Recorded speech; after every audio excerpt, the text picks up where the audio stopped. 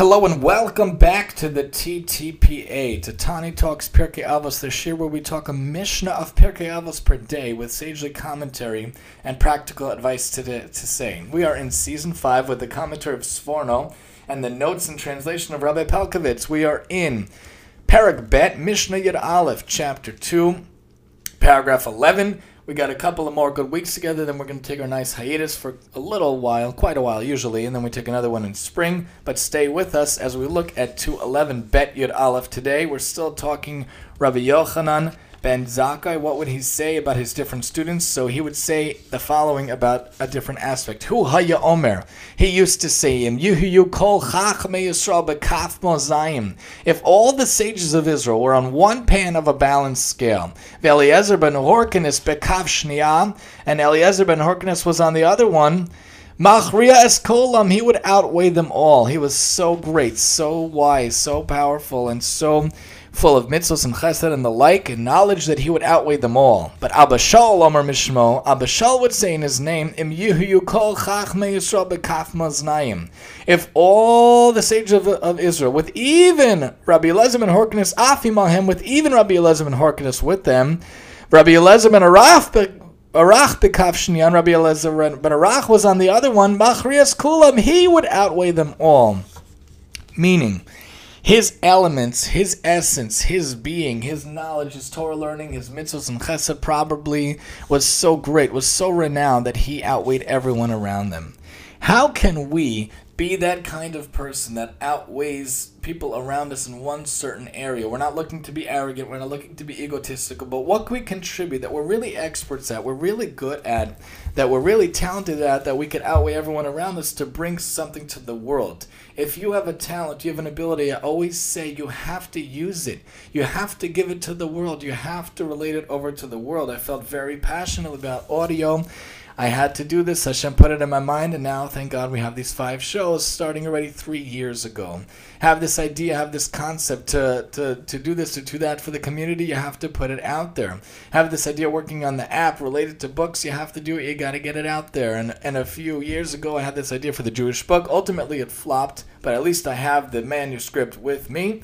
You have to put it out there, you have to do that. Rabbi Eliezer ben Arach and Rabbi Eliezer ben Horkenes teaches us in this Mishnah that in some way you have to figure out how you could use your talents and use those around you to shine your light versus everyone else around you. The whole world is on one scale, but you are on the other scale. What can you do on your scale to tip the scale to change the world for the better? You're a writer, so do something with your writing in a Torah way, in a mitzvos chesed way. All of these talented writers that we read on Shabbos and Yom Tov, who are so good with Jewish frum concepts, and they're very talented. They could have easily wrote in secular culture, but they use their talents to write in the Jewish way, in the Jewish method, and thank God for that.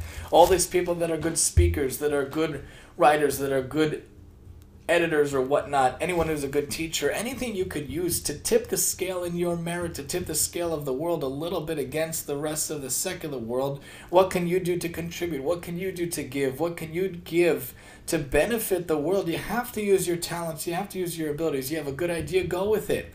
That's why the idea of all these things out there in the Jewish way are fantastic. Yidflix, the Jewish Netflix, I call it. The Yid Pod, the Jewish podcast, which is amazing thanks to the creator. The one that brought it to light. Of course, Hashem creates everything. And hopefully there will be an app for going forward and onward to different concepts and different ideas. And the idea of Aish, thanks to them for a wonderful idea, and Chabad, all these different aspects, different movements, different websites of doing great things, different organizations doing things in a great way, especially in a Jewish manner. I love to see a concept that originates in a non-Jewish culture, but then we spin it to do it in a Jewish way, like Mendy Music and Mora Music, using the idea from Go Noodle and bringing it to the Jewish folklore. The idea of Where's Velvo, the finding a character similar to Where's Waldo, and the Chai Spy, for example, the Jewish aspect of bringing it I Spy to the Jewish realm. Anything we could do to bring it to the Jewish realm is fantastic. And we learn from this Mishnah, what can you do to tip the scales of the world that you could outweigh, not to be arrogant or egotistical, God forbid, but what can you contribute? Bishvili nivra olam. We know one of the sayings in the Gemara is, for me, the world was created. So if the world was created for you, what are you doing for the world? If you are supposed to be that the whole world is for you, how can you outweigh on the scale, to tip the scale for yourself, to live up to and look up to Rabbi Eliezer ben Horkinus, to live up to look to Rabbi Eliezer ben Arach? How can you be that person that outweighs everything around you? The Sforno points out, according to the opinion of the first Tana, Rabbi Yochanan praised the erudite cemented cistern, Eliezer ben Horkinus, whose knowledge was at his disposal, as the sages say, Shulchan mitam Sinai, ve'oker harem Sinai adif dehakol tzrichim lemarech chitaya. They send an answer from Eretz Yisrael between Sinai, one with vast Torah knowledge, and an uprooter of mountains, one whose understanding of Torah is deeper. Sinai is preferable for all need the one who owns the wheat from brachos. The truth is self-evident to those who require transmitted knowledge, for it cannot be attained through speculation and reasoning. Hence, it is better for them to appoint as their leader Rosh HaYeshiva, a sage who will teach them transmitted knowledge, whom the sages call a Sinai, rather than a master of dialects, Miful Paul, whom the sages call an uprooter of mountains, Oker Harim, for the students are capable of analyzing and examining what they are taught on their own.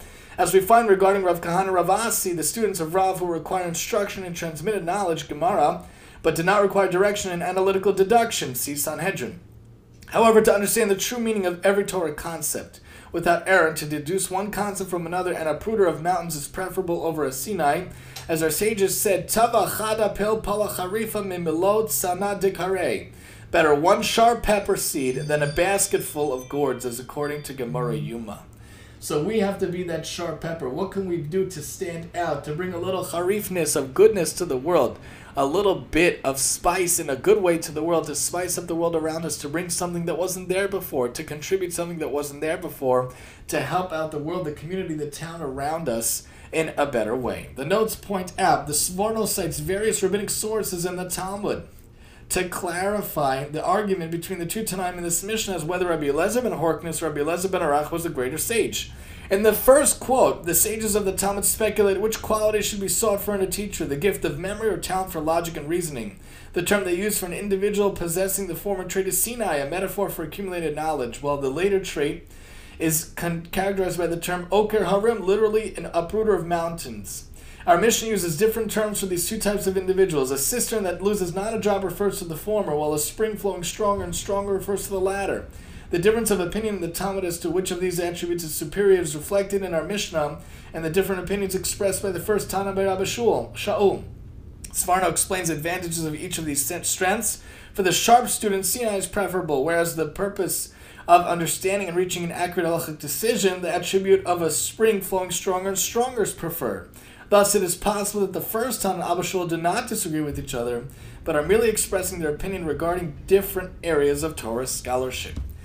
In any case, we need to do what we can to be that cistern, to be that spring flowing stronger, to bring something to contribute to the world, especially if it wasn't there and it wasn't present beforehand. We need to be able to bring something that could tip the scales for us, towards us, to make the world a little bit different, a little bit better. If the world was created for you and we realize we're still dust and ashes, what can you do to contribute to the world? How can you learn from these two sages to tip the scales of the world for good, to bring a little bit to the good, to change for the better for the good? Think about that scale. Think about how you are one individual and there's thousands, millions, billions of people around you. What can you do to tip the scales? What can you do to weigh down the scales with something that you could contribute, something you could bring, something you could bring out towards the world in order to make the world even better? Join us next time as we talk about the best path to live in life. Another great Mishnah. They're all great Mishnahs, but another fascinating Mishnah here on the TTPA. And I'm your host, Tani.